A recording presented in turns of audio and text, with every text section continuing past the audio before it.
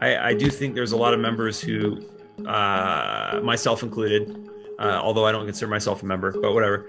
A lot of people who they look for what they want to hear. Like, I'm not gonna lie. Whenever I tune into conference out of morbid curiosity, I am looking to see like, okay, what are they gonna say that pisses me off today? Yeah. Like, and that's maybe And not. you'll find it. I mean, that's just confirmation bias. It's just the humans everywhere do that.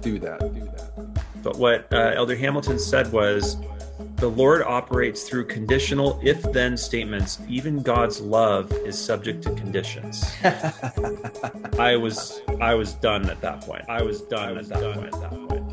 I think it's the same way with God. I think He is like, just like, you're doing your best, and I will accept that as long as you were trying, sincerely trying, or as TBMs like to say, they like to use the word striving. As long as you are striving, I will, I'll do the rest. It'll be okay, and Striving and trying to what? to be the best version of yourself. And you're not just, coasting through life. I do think that God expects us to make an effort, a sincere effort. That sounds like a condition, Zach. I was done at that point. God damn it. Well, you got me there, Glenn.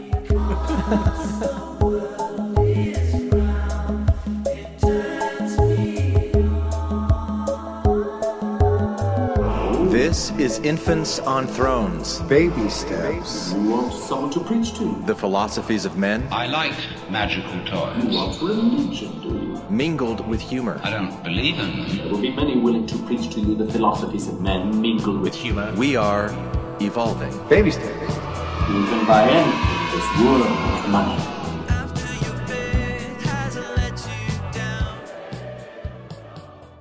Look for the good in everything. Look for the people who will set your soul free. It always seems impossible until it's done. Look for the good in everyone. All right, welcome back to Infants on Thrones. I'm Glenn Osland, and this is episode 797. And I'm not quite sure what I'm going to call this one, because I could go Confessions of a Millennial Pimo Nomo or Confessions of a Millennial Pomo. But Pimo being physically and mentally out, talking with Zach, who I talked to last August in episode 743. And some things have changed for Zach over the last several months. He's no longer physically in, mentally out Pimo Millennial. He's just kind of an out, a physically out, mentally out. So I don't know if I go Pomo or if I go Pimo Nomo. So we'll figure out how I title this episode. But it was a really nice conversation with him. I really like Zach. I can see him working his way, trying to make sense of certain things that I can relate to. I certainly have gone through similar types of, things I cared about, that I learned about as a Mormon, and things that were hard to let go, and things that began to change and morph. And it was just a fascinating conversation getting to know Zach as he struggled with some of the messages that came from this last conference. It was just a really nice conversation, and I'm happy to share it with you starting now. So, Hang on to them hats and glasses, cause this here's the wildest ride in the wilderness. So I got to tell you, tonight is game 5 of the Phoenix Suns in the playoffs, and that's a big deal to me. Oh, wow. So for me to be here with you right now is an even bigger deal. I hope you appreciate that. I do. And I'm not saying that to guilt you at all. Do not feel guilty by that. I'm just saying, hey, it's good to see you again. How you been? Likewise, good. Man, crazy busy. Are you a Phoenix Suns fan then? Of course. I have been since I was a kid. Nice. My dad was a photographer for the Phoenix Suns when I was little. Boy. Yeah. He had Wilt Chamberlain fall on him once. He tells me that story every time we talk about it. Claim to fame. Wilt Chamberlain fell on him while he was taking pictures. And then he said, you probably want to move back a little bit. Oh my God, that story. Uh-huh. But yeah, so I've been a Phoenix Suns fan my entire life, and yeah, it's 2-2 right now. They've been kind of beat up by the New Orleans Pelicans, and we'll see what happens tonight. But Wow.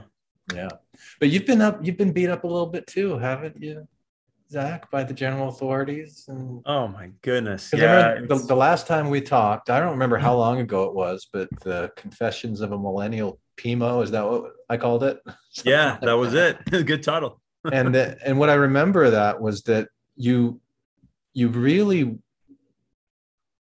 you want the general authorities to be these really great examples of goodness and like a voice and a mouthpiece of God. And so when there's things that they do that aren't that, it's quite frustrating to you. Am I reading that right, Zach?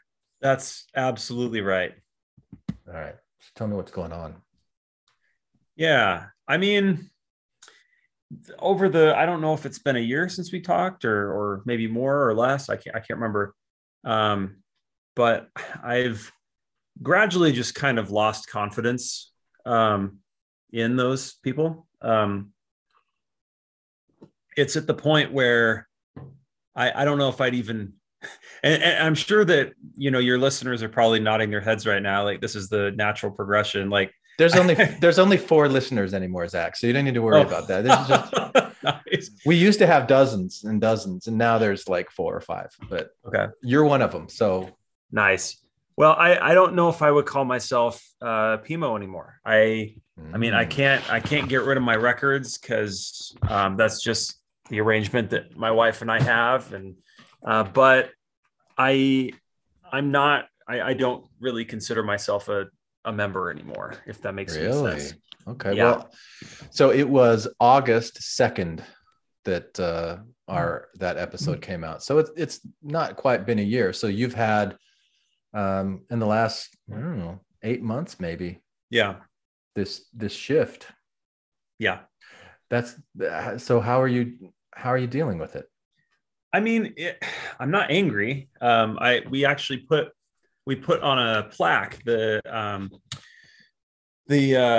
habits of acceptance that you and I went over. Oh, okay. Hold on. It's right here. Let's see. Yeah. 7 caring habits, supporting, encouraging. Oh, yeah. Cool. Oh, nice. Yeah. Yeah. We got it in the hallway. Yeah. That's from William Glasser, who was a therapist. That stuff was really impactful for me. So has it replaced the proclamation of the family, or is it hanging up right next to it? Oh, we don't have a proclamation in our house. Right. Yeah, I figured you wouldn't want one of those.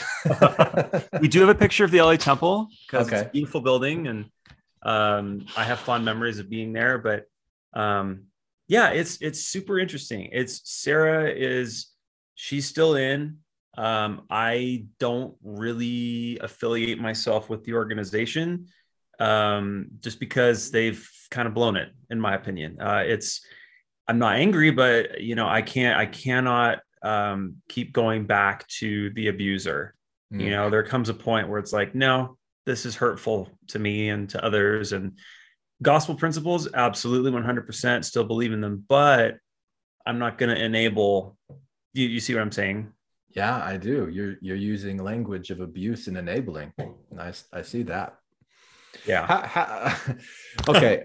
So I'll in full transparency, Zach, I struggle with this because I know that people are in different places in their faith exit. And I know that there are certain predominant narratives that are out there in the ex-Mormon podcasting world about how the Mormon church is the big bad abuser. And,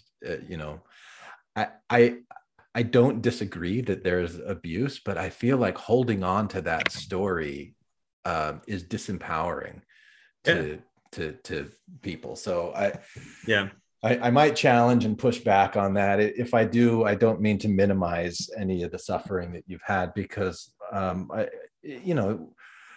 I imagine that your situation is similar to mine was, where you're just born into this religion and you're taught from a certain age and you just believe that this is it. And why wouldn't you? Because that's what you're told.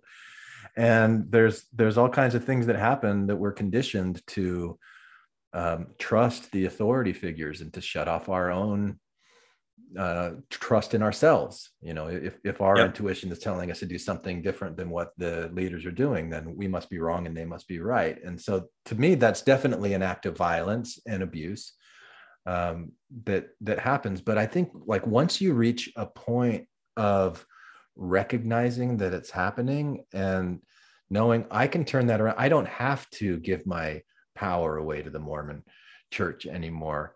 That at that point, that's when I would like to see the narrative shift, that the Mormon church is no longer abusing me, even though it might have happened in the past. But really what happened as a result of that abuse is it kind of woke me up to my own power that I didn't know that I had. I wasn't told that I was told that I had the power to obey, the power to follow. But what about the power to create?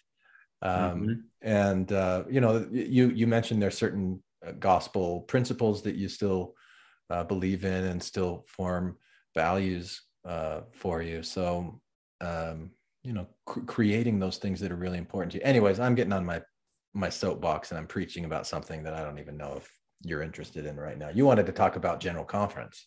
Oh yeah, no, this is great though, and super important. I think it's really easy to put it in a box, you know, and just say the church is bad, you know, but it's so much more nuanced than that. And I think people are, we're able to, a lot of us control our reactions to things and move past things. And so I mean, I agree. I think it's important to keep it all in perspective. And, you know, I would be incredibly ungrateful if I just threw it all down the garbage disposal and said it was all bad. I mean, my mission made me bilingual in English and Spanish. You know, I had a lot of great life experiences from that. So there's still a lot that's what makes it so hard, right? Is because it's had such an imprint on people's lives. Yeah. You can't just be like, well, screw all of this. Like there's a little bit where it's like, well, I'm holding on to some of these souvenirs I've picked up along the way, even if I don't want to go to Disneyland anymore, you know? Yeah. Like, right. Yeah. Yeah. But so what was your experience with General Conference that made you reach? Because I remember you wanted to reach out. I think it might have even been in October for General Conference that you wanted to do something, but your wife didn't want you to come on and talk. Was that it? Yeah, exactly right. Yeah. Just because Holland gave this talk about musket fire. Oh, I remember that. Oh, that was like the BYU assembly. Yep. Yeah. And I told Sarah, I'm like, man, I would love to talk to Glenn about this. And she's like, well, let's just wait and see if anything else horrible happens. And then we'll go from there. And then conference happened. So I'm like, well, and she was horrified too. I had a lot of family and friends, some of them like really TBM. They're like, what is happening? Like I was getting so many texts during conference from people that live in Utah and Idaho and all these places where, you know, traditionally they agree with stuff. And they're like, Zach, this is weird, man. Like what are they saying? I'm like, well, I can tell you what I think they're saying. Are you talking about this last conference? This most recent conference. Okay. All right. Yep. So I've only listened to one conference talk, and it's the one that I did the Smackdown on, because there was that meme, you know, the Neil L. Anderson talk. So I'm not really prepared as far as like knowing what the content was, but I'd love to hear what your reaction was to any of it and talk about that. Yeah, for sure. Yeah. And these two talks that I've got here, if we just go through, got some quotes. I started looking at that Tad one. Oh my God. In fact, I started recording myself reading it because I'm like, I'm going to do a little smackdown with it. And I got like a couple of paragraphs in. I'm like, why am I doing this to myself? Because I felt myself getting like worked up and frustrated, and it's so bad. And I'm like, why am I doing that? Like maybe because then I can share some insights with people on a podcast. I don't know, but is it really worth it to me to put myself in that position where I'm just getting so frustrated and feeling like I wish I could correct this guy, but I know that I can't. Right. I know that I can't. It's just like this impotent rage. So then I just kind of like turn it inwards. And so what can I correct in myself if I need to correct anything in myself? And I don't know. But yeah, so I'm interested to hear. Yeah, for sure. Well, I totally agree with what you said. I think I'm trying to fix things inwardly as well, and there's not a whole lot that can really be fixed. I think last time we talked, it's like I want to try and change the church. I mean, that ship has sailed. There's a lot of people that interact with me, and they see me as an inclusive person, and sometimes I'll be at church watching the kids. I'll attend very infrequently, mostly just to help with babysitting, and I'm there for people who feel ostracized and all that. But most Sundays I have shows now, so it's hard to go. It's a good excuse. It's a nice excuse. Yeah, but I did manage to watch conference. I watched, I don't know, maybe 5 or 6 talks, just out of morbid curiosity, and then I was rewarded with horror and just being appalled at everything that I saw. But we could start with Oakes. I don't know why he loves to talk about gay marriage so much. It's like every other talk is like, the Lord's standard will never change, and here are 10 Roman numerals explaining why. It's like, dude, like, find a new topic. But they're not about finding new topics. They're not. No, it's you get your neural pathway a certain way, and then you like freeze it in carbonite and don't change it. Yeah. Well, I have this theory, and this is just me being cynical, but I think that the LGBT community has become something for the church to rally against. Yeah. And maybe that's cynical, but it gives them, it forces their narrative, and it reinforces the narrative, because there's there's this narrative of persecution, and the church has received so much pushback because of their reaction and response to just what's happening in the world. And so that's being interpreted through this filter of, oh, well, then, like, what's the scripture that says that blessed are you? I think this is in the Beatitudes, like, blessed are you when you're persecuted in my name, for my sake. And so, like, they're like, okay, great, yeah, we're getting persecuted on here, so we must be onto something here. And then there's the whole morality thing,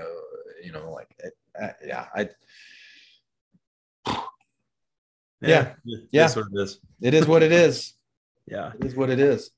I'll try to be fair, though, and some of these quotes that are good, I'll try to point out the good things while we're going through. But I could just start at the top, and we can go down the quotes and just talk about them if you want. Sure, that works. Yeah. Okay, so there's 3 boxes. This is from Church News. So, to help us develop the godly attributes and the change in nature necessary to realize our divine potential, the Lord has revealed doctrine and established commandments based on eternal law. I mean, it's very well written. It reads like a court justice. Do you believe that statement? Let me look at it again. Develop the godly attributes, change in nature necessary to realize the divine potential, the Lord has revealed. So, to go along with any of this, you have to believe in God. Otherwise, it just goes in one ear and out the other. I do believe in God, so there's a certain amount of this that I agree with. Do you believe that God has decreed certain rules that must be followed, or else? I think so. I mean, don't kill people, don't commit adultery. I mean, those are commandments, right? I believe in those for sure. Okay. Don't bear false witness. Love other people, love God, that kind of stuff. Sure. Okay. So read that quote again to me. Okay. To help us develop the godly attributes and the change in nature necessary to realize our divine potential, the Lord has revealed doctrine and established commandments based on eternal law. Okay. So mostly you agree with that. I don't think there's anything problematic with that quote, honestly. Okay. All right. Let's see. Kingdom of glory we receive in the final judgment is determined by the laws we choose to abide in our Heavenly Father's loving plan. I do have a problem with this quote. Read it a little more slowly. Okay. It says, the kingdom of glory we receive in the final judgment is determined by the laws we choose to abide in our Heavenly Father's loving plan. Okay. So yeah, we're already one quote in. I'm like, no. So what is it about this quote that you have an issue with? So it's the subtext, which could be interpreted different ways. But whenever I hear anybody talking about kingdoms of glory, I'm transported back to this Sunday school lesson that I had when I was a kid, where they're like, it's like a dead end. Once you go to a kingdom, that's it. Like, you got third place. Sorry, you should have worked harder. This is what you get. Have fun. Like, I personally, and I have some family members that feel this way too. I believe if there is 3 kingdoms of glory, which there may not be, I believe in this idea of kingdom hopping. You know, if there were some circumstantial things, or if you feel really bad in the next life and you want to progress, you can, because God is all about progression. So whenever I see quotes that are like, and this is the end of it, thanks for playing the game of life, here's your ribbon, here's your, silver trophy or your bronze trophy, and you should have gone to church more, you should have kept more command. Like, I don't really buy that. I think God is more about allowing people to progress in the next life. That's just a personal belief that I have. Okay. But yeah. So the part of that quote that that you take issue with is how restrictive and rigid it is. Yeah.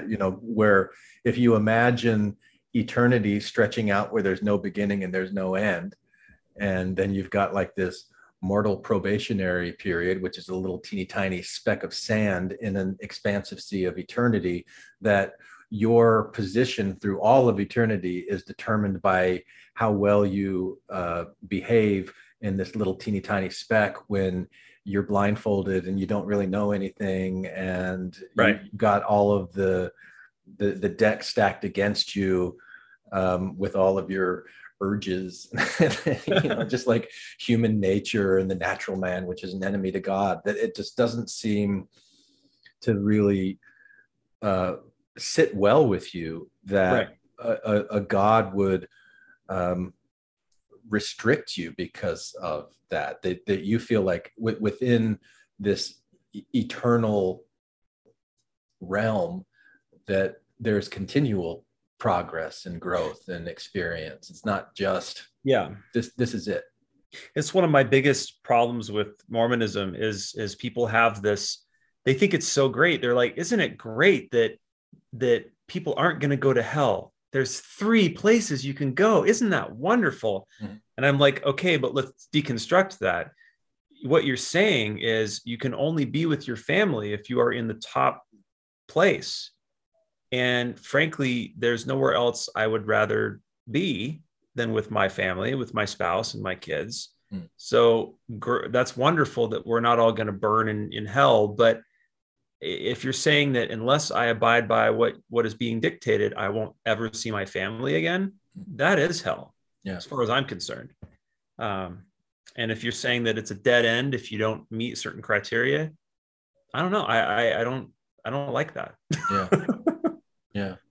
Why do you think the church and especially Oaks in this case, places such emphasis on, but when you reach the final judgment, the verdict is going to depend on the choices that you made in this life. What's the payoff? What's in that for him to take that kind of a stance? Well, I don't know. I mean, not to be too crude, but I think it retains membership through fear. I think it does keep people in, because it's like, you better, shape up or bad things are going to happen.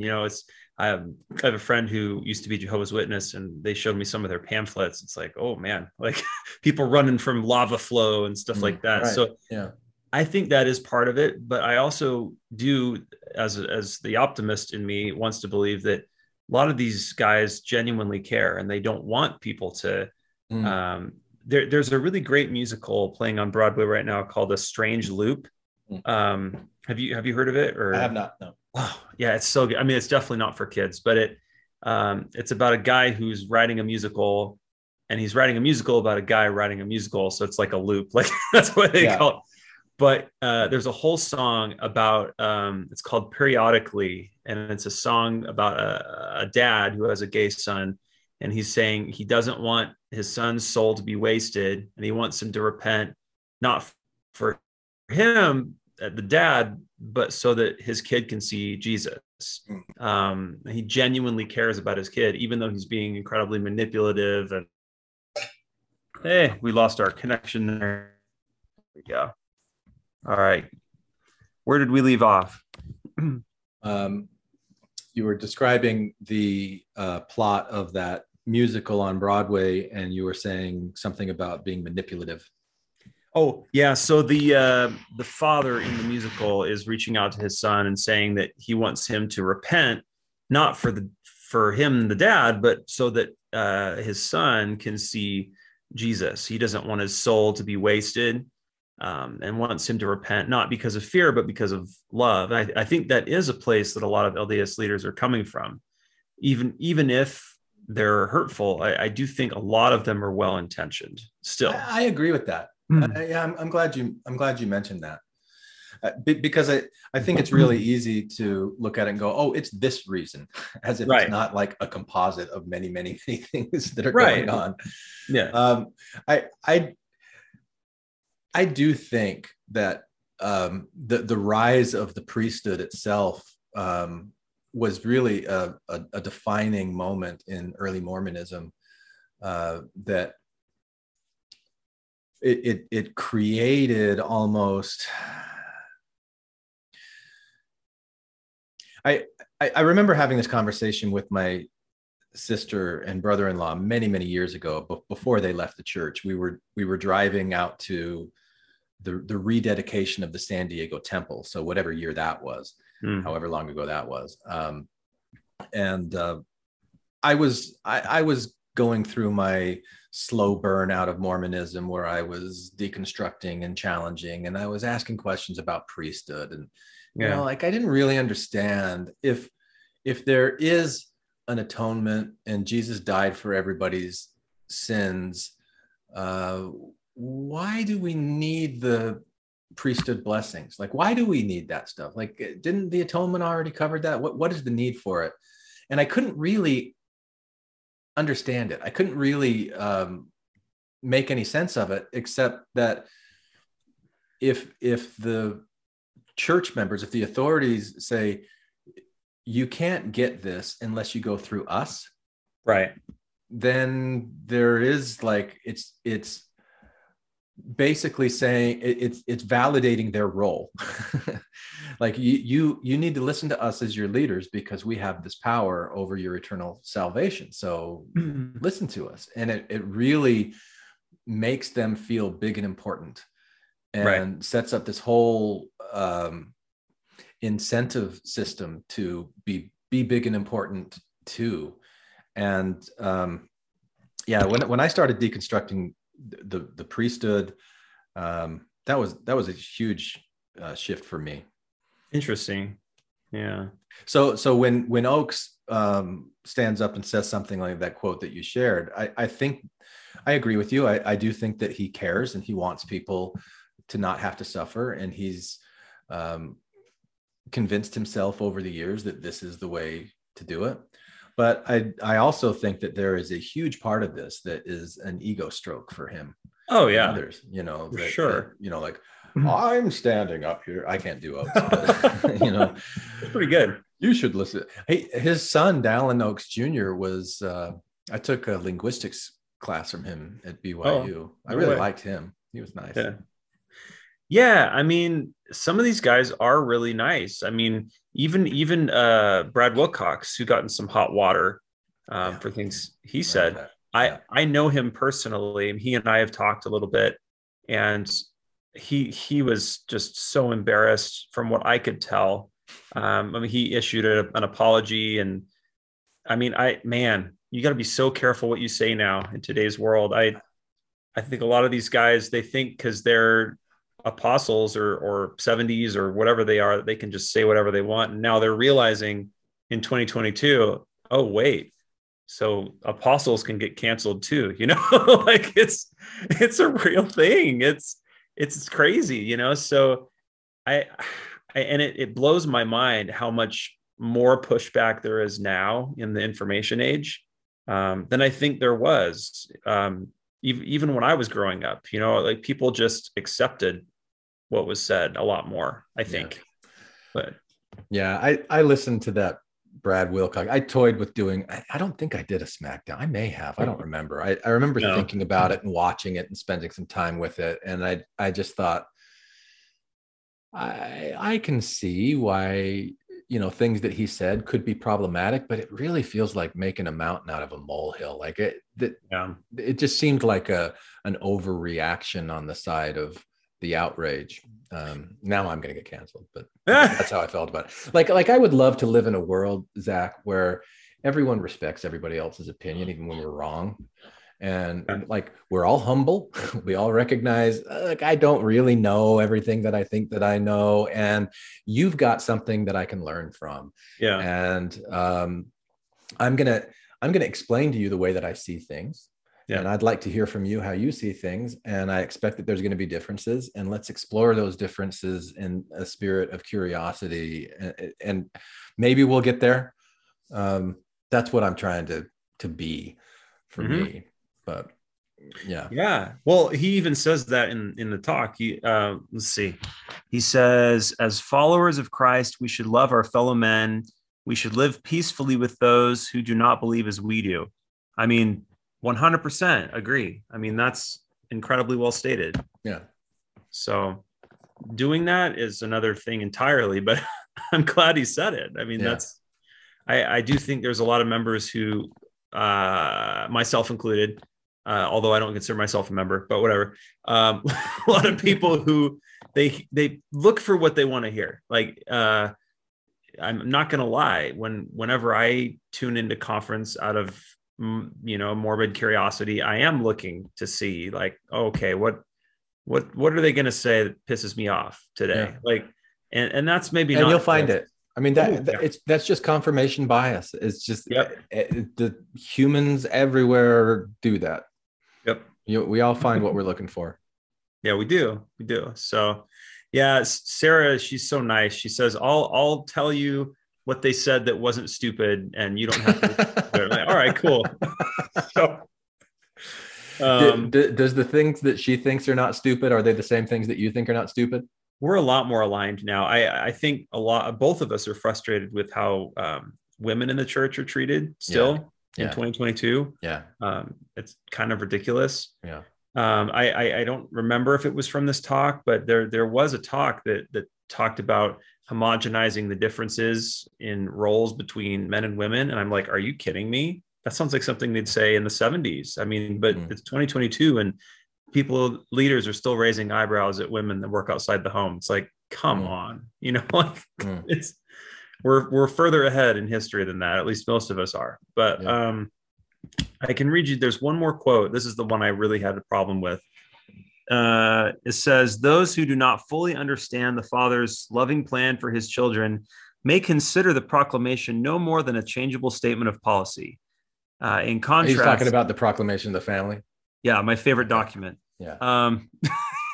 And he says, in contrast, we affirm the proclamation founded on unchangeable doctrine defines the kind of family relationships where the most important part of our eternal development can occur. So I listened to this talk and I turned to Sarah and I'm like, unchangeable. So polygamy is we're just going to pretend that didn't happen. What's going on with this unchangeable? I mean, if he's talking about unchangeable from the moment the proclamation was issued, okay, I guess, but I don't know. This whole unchangeable thing is it's a it's a moving target, I think. It's dogma. It's rigidity. Yeah. It's interesting to me. Like, I think, didn't Brigham Young, didn't he teach like monogamy is a sin or something? I think so. Like, there will never be another, I don't know what he said, I'm paraphrasing, but it was something like the polygamy is the gold standard. And if you do anything else, you're an idiot. Like, but now in 2022, they're saying the gold standard is monogamy. And if you do anything else, you're an idiot. And it's like, which is it? I've never been able to get a good answer on that question from anybody. They're just like, well, just have faith. I'm like, well, that's a good answer for what question? What's the question? Oh, the question being if because now I want to give you a good one. Like the gauntlet has been thrown. Yeah, let's do it.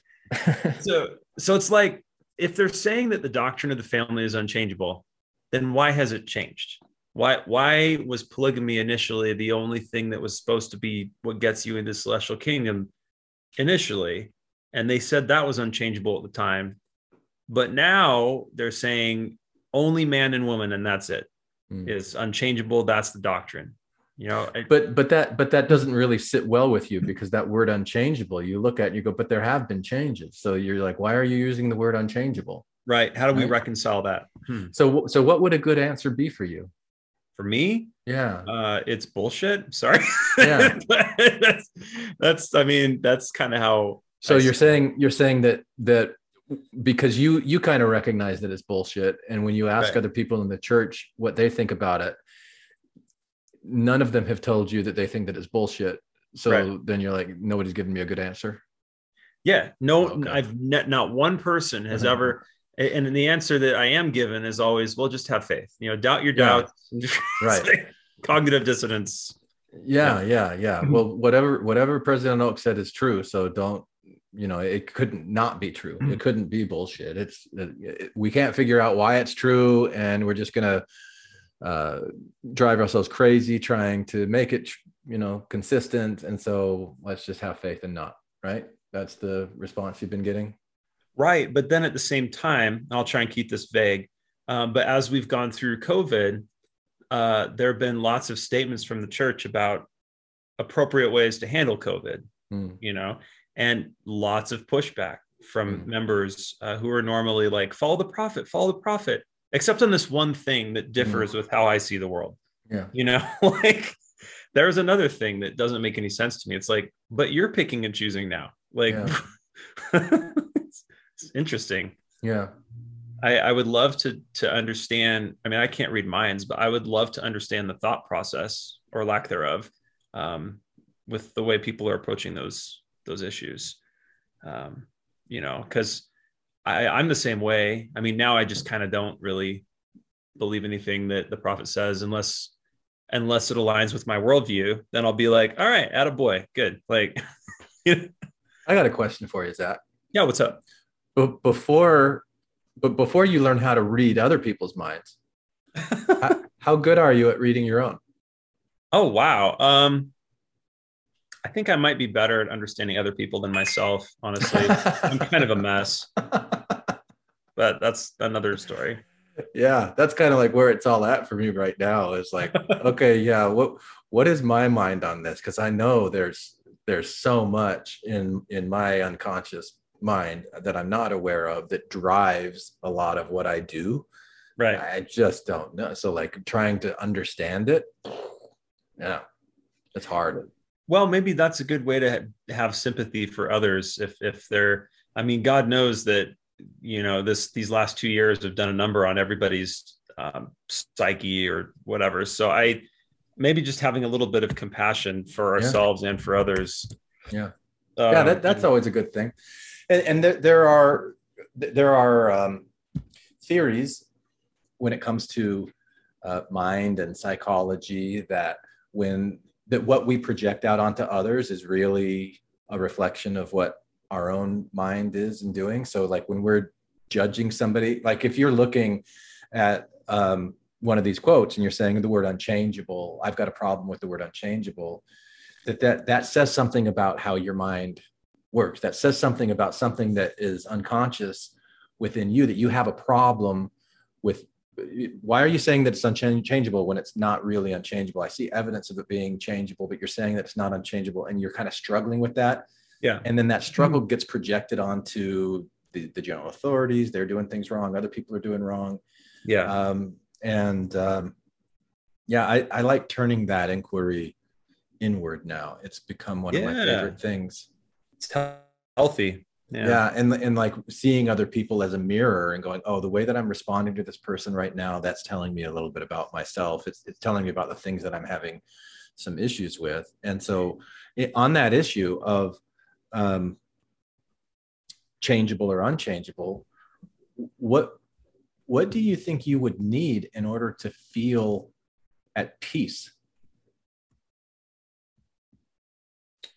In order to feel at peace.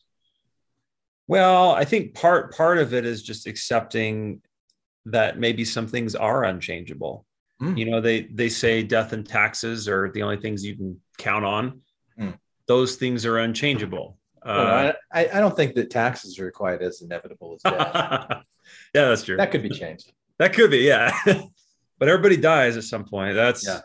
I think we can, that is one thing I think most people can agree on nowadays, is that everybody's going to die.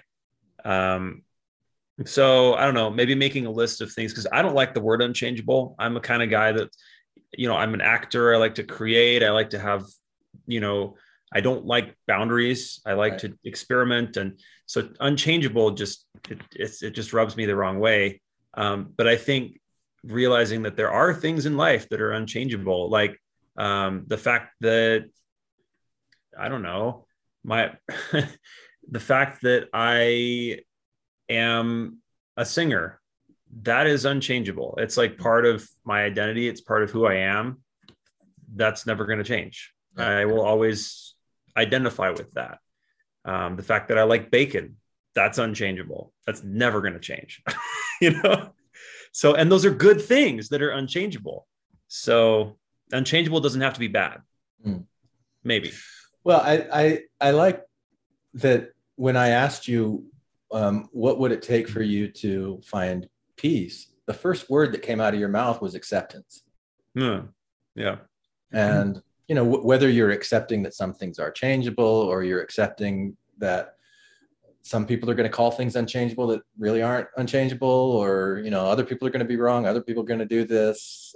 Things are the way that they are. You know, that acceptance, I think, is a really important thing when it comes to creating peace. And it's hard to do, because when there's things that we see that just rub us the wrong way, it's really hard to accept it. Well, yeah, there was only one quote that I wanted to give you from Elder Hamilton's talk. We can throw that into the mix, and then if you want, we can just mull over all this stuff. But this quote was what pushed me over the edge, where I just turned off the TV, and if we didn't have such a nice flat screen TV, I would have thrown something at it. Really? But wow. Yeah, I was livid when he said this. And what's interesting is, if you look at the church news, they've changed the wording. The wording on the church news is actually a little bit sanitized. It's different from what he said in person in the recording, or the live recording of conference.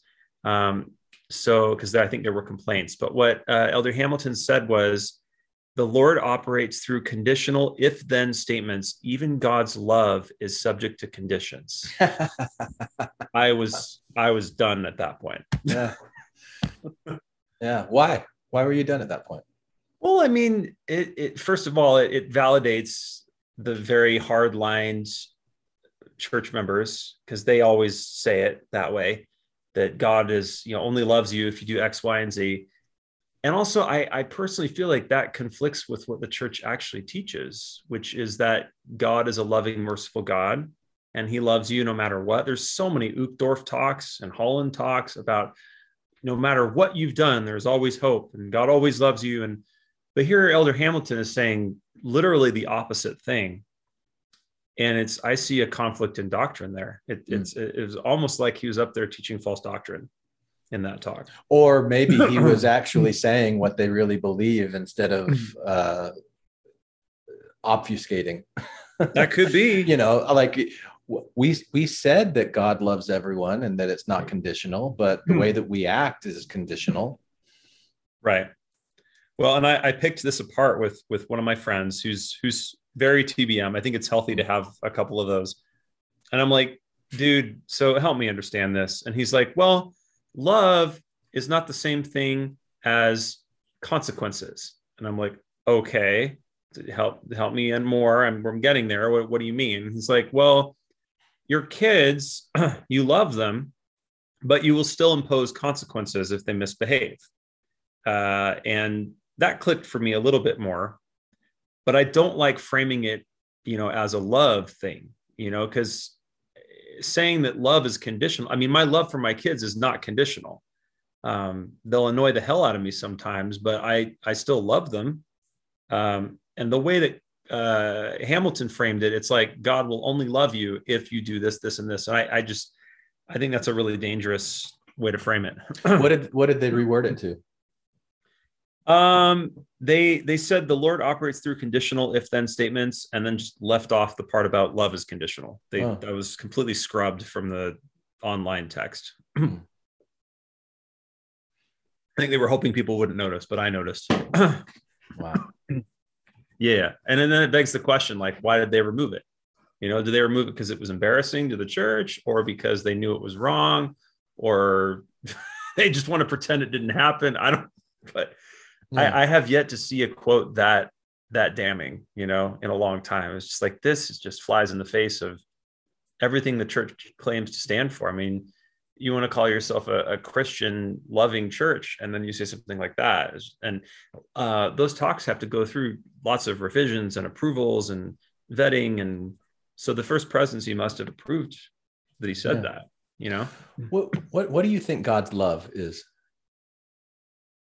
Well, I can tell you what I like to think it is. I might be wrong.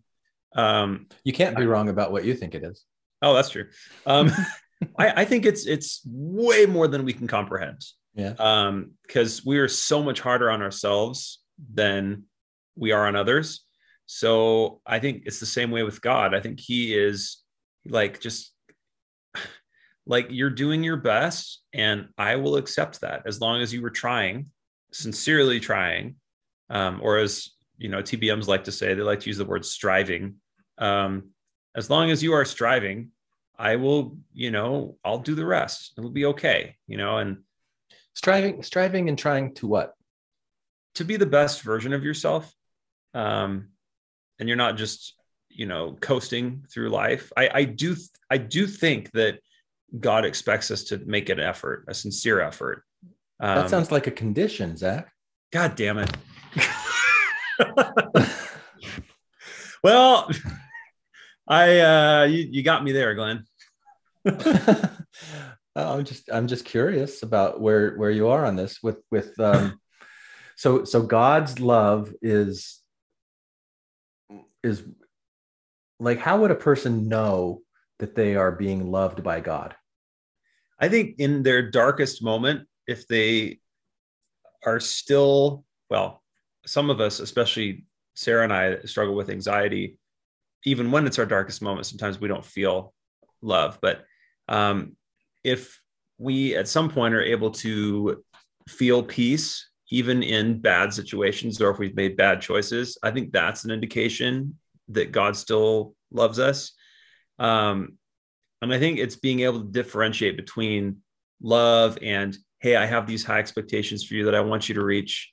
I'm going to help you get there. And I'm not going to condemn you for not being there yet, but I would like you to try and get there. I think I'm okay with that. So are you're saying that a person would know that God loves them when they feel a sense of peace? Sure. So in situations where somebody is feeling a lot of stress and a lot of anxiety, does God love them during that time? Yeah, absolutely. Okay. Why are they feeling stress and anxiety instead of peace then? There was, I think it was one of those things on the Mormon channel or on BYU TV, Hope Works, I think it was called. And they were talking about how to feel the Spirit even when you're depressed, and how it's like a fog. That depression is like a fog. It is. Yeah. And they were saying, like, think back to all the times that you did feel the Spirit and try and recall all the times that you felt God love, that you felt God's love for you. And I think, at least for me, as someone who does struggle with anxiety, I think that has always worked. So if I'm feeling anxious or depressed, I'll think of a time where I wasn't, where I felt peace, and then that feeling will often return, and then I'll know that I'm okay. Yeah. Yeah, that's smart, because the way that our brains store memory is by emotion. Yeah. It's kind of like this filing system. Like certain memories come up, and then we feel the feelings that were associated with that experience that we had. So if you're feeling anxious and you think back to a time where you felt peaceful, just bringing up that recall in your mind will help create that sense of peace in your body. Nice. I'm curious though. I'll just tell you, what if God loves you all the time, whether you're able to feel it or not? Oh, I'm sure he does. Yeah. So that feeling of peace, is that God's love, or is that just your feeling peace? Like the cloud of depression, for anxiety, that's just stuff that's going on within your own psyche. The peace might also be stuff that's going on with your own psyche. Sure. The love of God might always be there, regardless of what you're feeling. Yeah, no, totally. Okay. You just reminded me of something funny. I have a lot of friends that are atheists. I was actually atheist for a while, and then decided not to be. That was like 2 years ago. But I used to tell all my atheist friends in high school, I'd be like, God loves you, whether you believe in him or not. Yeah. And they'd always be like, Zach, can you just shut up? Like, but I mean, it's true. I mean, he's definitely there, whether we can feel it or not. It's, yeah, I like that. It's like a presence. Do you think, you said he, do you think God is a he? I think so. Yeah. Yeah. I mean, I like the whole Heavenly Father, Heavenly Mother dichotomy thing. Oh man, that was something else they said in conference. They said, don't talk about Heavenly Mother. Yeah. And I know why too. I was talking about it with a friend. We're like, we think it's because if you talk about Heavenly Mother, then the brethren are worried that you'll put an S on the end of mother, and you'll start hypothesizing about how many Heavenly Mothers there are. And so it'll raise the ugly head of polygamy again. Right. Yeah. So, and they don't want that. But yeah, no, I think God is a dude. I think that feels right to me because I've got a dad and I've got a mom. For me personally, like maybe it's different for somebody else. Maybe he takes different forms for people that need it. For me, because I've got a parent, a mom and a dad, that's what resonates with me. But maybe it's different for somebody else. I mean, who knows, So. Yeah. I will say, here's the interesting thing. I mean, we talked about this whole like kingdoms thing from before, and God's love and what it really is. I think it's possible. Here's one doctrine I agree with. I think it's possible for God to be loving and stern at the same time. Like I think of my own dad, and how he parented growing up. He was very loving, but also he didn't put up with any of our crap. And this is just a funny anecdote. We're driving down the road and we had managed to ruin Christmas for the second year in a row by just being brats. Was that you that did that? I was wondering. Oh yeah, it was me. Yeah, Christmas was totally ruined for me that year. I didn't know that was your fault. Yeah. No, we were horrible. Oh man. So many stories. Yeah. So we're driving down the road and we turn around. We were going to go, I don't know, to some Christmas show or something. And we didn't go. We turn around, go home. And my dad's like, Merry Christmas, kids. And my little sister pipes up. She goes, we can still make it a Merry Christmas. But at the same time, we got home. My dad made us some hot chocolate. And so we didn't get to go see the Christmas show, which whatever. I mean, my childhood was not totally ruined because of that. We didn't get to go see it, but we had a nice memory at home. We had some hot chocolate. And so even though my dad brought the hammer down and enacted a consequence, he still loved us and did something nice for us when we got back. I think that's probably what God's like. To say that God is completely 100% like just, oh yeah, do whatever you want. Like, I don't know if I think we have to be careful with that because it's really easy. Like I have heard people say like, God's cool if you kill people. Like we got to draw the line somewhere, like, well, why doesn't God step in and prevent that from happening? I don't know. agency or Because something? like you said with your dad, like he'll lay down the law and he'll step in and say, okay, enough is enough. I'm not going to let you, he wouldn't let you get away with your shit, right? Right. But Yeah. like this God. Yeah. I've never understood that. I mean, growing up, we were always told it was people have their agency, but there's been a lot of things that have happened in the last couple of years. I'm just like, dude, where were you? Like, what are you doing? Like, no disrespect intended, but yeah. I mean, I don't know how much divine intervention is permitted or if there is such a thing, but it would sure be nice if there were. Why would it be nice? Well, it would make things easier, but maybe life isn't supposed to be easy.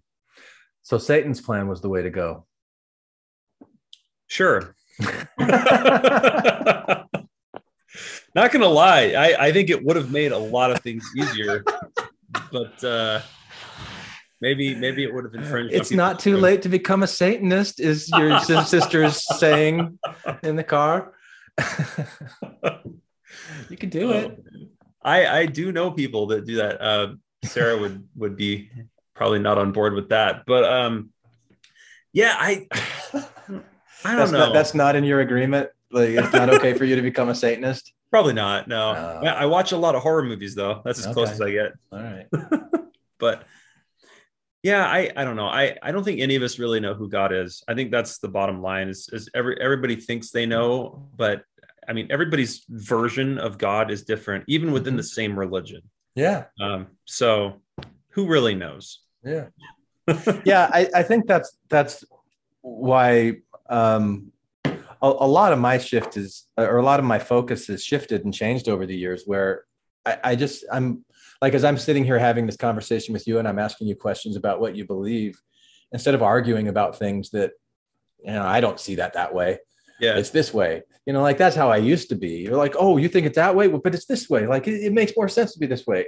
I'm much more interested in now finding out about you, like by asking you these questions. And every once in a while I'll throw in a little thing like, do you see the contradiction you're saying there? Just because I'm curious to see how you respond to it.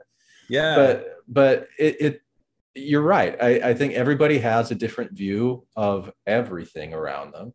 And when we express that, it's going to be different than what other people think. And you can argue about it, or you can be curious about it and get to know, like, what is what you experience things that I'm never going to experience. Yeah. Never. And I could learn from that. Wow. So yeah, I agree. I don't think anybody knows who or what God is either, but everybody has a sense of it for themselves. And that's fascinating to me. Whether you're an atheist or not, like you're you're making a stand about what you think on this issue. Yeah. Well, and that's one thing that's so scary and exciting is for those of us that have decided to step away from the church in one way or another, then it's up to us to decide what we believe because we're not being told it anymore. Yeah. So, and talking with you tonight, and I'll be frank, with most people I talk with them, like, yeah, this is what it is. And this is how I see the world and whatever. But talking with you, it's helped me realize I really don't know. Like I dug a lot deeper tonight, and it's like, there is a lot that I believe it because it feels good, but I don't really have any proof of it. And that's what I accuse religious people of doing all the time. You believe this because it feels good to you, but you don't really know. And yet that's what I'm doing. I think it's what we're all doing though, Zach, because when you really ask yourself, like, what do you know? How do you know it? I think there's way more that we take on faith and assumption and just plain ignorance than anything that we really have a lot of solid, direct knowledge for. And so getting comfortable in that space of uncertainty has been one of the greatest gifts of the Mormon faith crisis. Yeah. Well, I do have one last question that I'm still struggling with. I feel like there's some basic things, like basic good aspects of human nature that we should all agree on.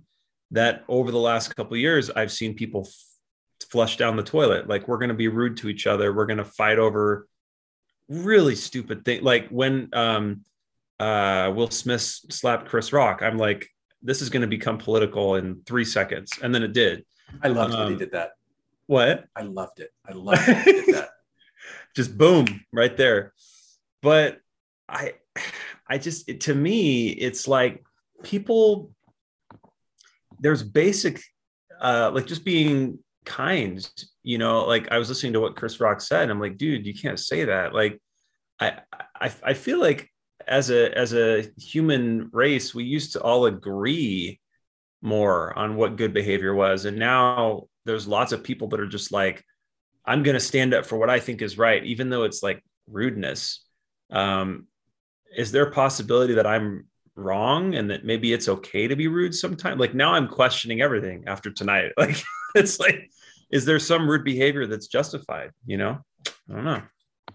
Well, I think there's a difference between justified and socially acceptable. And the reason that I liked that Will Smith got up there and said, okay, so you're going to assault my wife in front of millions of people on TV with your words and ideas. And that's going to be okay. But for me to get up and slap my hand across your face, that's where we're having an outrage. You know, well like said. Yeah, sure. There's violence that's going on both sides. And one of them is socially acceptable. That's just become part of our culture. It's okay to stand up and make fun of somebody to their face, and everybody will laugh and pretend like it didn't hurt someone. And you know, I do think that things like that are going to change, but not yet, because people seem to think that Will Smith was way out of line for doing that. Right. And, you know, I mean, I'm not saying he should have done it.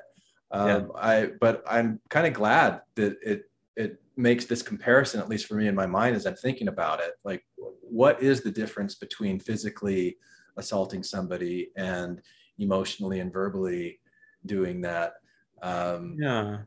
Well, maybe members of the church who are really dogmatic, that see homosexuality as an existential threat, maybe that's how they perceive it as. Now I'm going to get in trouble for saying this. I disagree with this thought, but maybe they see it as an emotional, spiritual threat. Like, it actually harms people. Like, they believe that. I think they do. I think a lot do.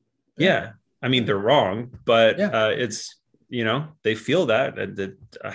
But it goes back to what we said earlier. We're raised in the church. We're taught certain things. We're taught not to question. We're taught just to accept. And so that's what happens. And they're told in these conference talks and others over and over again that this is the big evil in the world now. But I think a lot of people have struggled over this, because they're like, that doesn't feel right to me. No. And it is kind of a litmus test. It's this little spur in the side that makes you choose. Like, am I going to choose loving people, which is what the Savior's message is supposed to be, or am I going to choose vilifying them and saying that I love them? Right. This is so horrible. I can leave you with this if you want. I saw a meme the other day, and it cracked me up, and I chose not to share it on social media. I have to be so careful. Just the nature of what I do for a living. Got to be really careful. But it was Christ is on the cross, and there are these two people down there, and they're talking, and the first guy goes, what's he in for?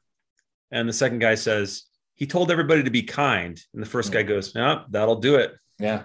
So I like that. It's a good meme. Yeah. Sums it up. Yeah. All right, Zach. Well, thanks for reaching out. I like talking with you. If you ever want to do it again, you know how to get hold of me. Thank you. This was really eye-opening. I appreciate it. Yeah. Cool. I'm going to go watch the Suns game. Enjoy. All right. Okay. Talk to you later, Joe. See you. Goodbye. Put down the weapons that you use against yourself. You don't need them anymore. Hey there. Thanks for listening all the way to the end. Now, I really hope that you enjoyed today's episode. I have more to say about this topic, and I'm going to do that with a follow-up behind-the-scenes sharing time episode on Patreon. So, If you're in a position where you can throw me a few dollars each month to support the work that I put into creating this podcast, please come and support me on Patreon, where you'll also get access to additional content. Did you know that I also create sharing time episodes that are available only to Patreon subscribers? I've been doing that for a few years, so there's a lot of content there that you can have access to. So please come and support this podcast if you can. I greatly appreciate it. Hi, this is Hillary. Matthew. Ryan. Carol. Keith. Ashley. And I like to play bingo online while listening to Infants on Thrones. You can comment on this episode on the website, infantsonthrones.com. And if you really like what you hear, give The Quorum a 5-star rating and write a short review on iTunes. I did. Anyone for the closing prayer? My worst crime is an inside job. Dark thoughts taking over like an inside mob. I tune into the scene between the eyes and take a breath. Thank you for listening to Infants on Thrones. I sit still and watch the thoughts float past me. Never mind the future, never mind what the past be. I like to jump and let the universe catch me. 3-4, watch the beauty blow past me. I keep my pockets light, destination in sight. Keep my actions elevated to compassionate heights. I'm walking past the fight, laying down on Sunday night. Choosing love when I pick up this mic. So we can make love. All right, let's give this a shot. This is from thechurchnews.com, which everyone should know. The Church is the Mormon Church. I mean, you don't even have to say Mormon. You don't have to say Latter-day Saints. You can just call it The Church. I mean, it's The Church. So thechurchnews.com, Elder Tad R. Callister. And I think that Tad is actually Todd, really. I mean, I think somebody in Boston was saying Tad, and they just wrote it down as Tad, and it became a name. So I don't think that Tad is like a legitimate name. I think it's a bastardization of Todd. I'm pretty sure. I think I haven't fasted to see for sure, but I do feel a pretty strong burning in my bosom or somewhere about it. So Elder Tad R. Callister wrote this article called "A Fence at the a fence at the top, or an ambulance at the bottom." All right, Tad. Tad says, "If you were asked, what is the greatest challenge facing our nation today, how would you respond? The economy, national security, immigration, gun control, poverty, racism, crime, pandemics, climate change?" You know, what's funny, Tad, like all of those things are legitimate challenges that are facing the nation today, but the one at the top of my list is that people in this country don't really know the power that they have in their own bodies, in their own mind. So it's a kind of ignorance that we do things that create conflict just within our own psyche, within our own beings. We create disharmony, and we don't have peace in our own hearts. That's what I would say is the greatest challenge facing our nation today. But anyway, I digress. Let's go back to Tad. While each of these is a valid concern and deserves attention, I haven't read this, by the way. I'm going into this cold, so I hope he doesn't say what I just said, because then I'm going to feel dumb. Okay, while each of these is a valid concern and deserves attention, I do not believe that any of them strikes at the heart of our greatest challenge, a return to family and moral values. To put our prime focus on other challenges is to strike at the leaves, not the root. I do agree with that. Not the root of the problem. It is, as some have noted, to put an ambulance at the bottom of the cliff rather than a fence at the top. Okay, I guess that's clever. You're putting an ambulance at the bottom of the cliff rather than a fence at the top. Okay. The Family, a Proclamation to the World, confirms the essentiality of the family unit to the well-being of society. It just confirms it, you guys. The family is ordained of God. Marriage between man and woman is essential to his eternal plan. The proclamation then warns, it's warning us, you guys, that the disintegration of the family will bring upon individuals, communities, and nations the calamities foretold by ancient and modern prophets, end quote. And then concludes, quote, we call upon responsible citizens and officers of government everywhere to promote those measures designed to maintain and strengthen the family as the fundamental unit of society, end quote. It was the year 1833.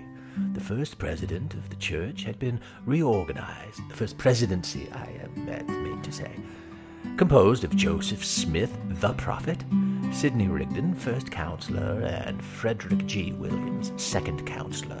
I don't know why I'm doing this voice, it just sounds like fun. One might wonder what new truths, what divine disclosures, what breathtaking insights would be revealed to this newly called First Presidency. Certainly, glorious truths were revealed. See Doctrine and Covenants 93. I wonder if I really did go to Doctrine and Covenants 93, if I would see glorious truths being revealed there. But the climax of this revelation focused on the basics of the gospel, for in essence, each of these men was instructed to... I don't know if I could even keep reading this. It's just this rigidity.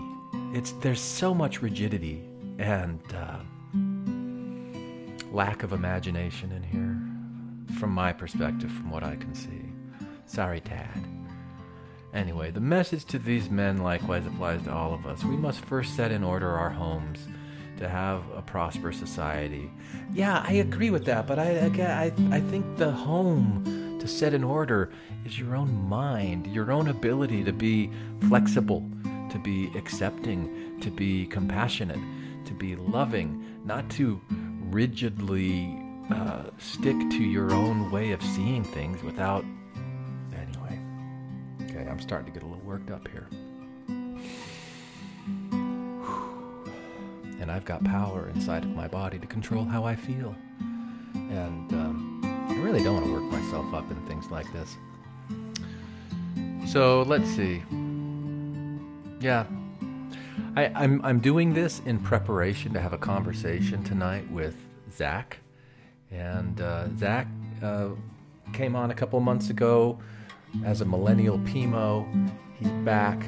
And I just cannot stomach any of this stuff from Ted R. McAllister. So I'm just going to push pause now, and I'll wait for my conversation tonight with Zach. How's that? Are you okay with that? Do you agree? Anybody listening? Anyone there? Hello? Thank you for listening to Infants on Thrones.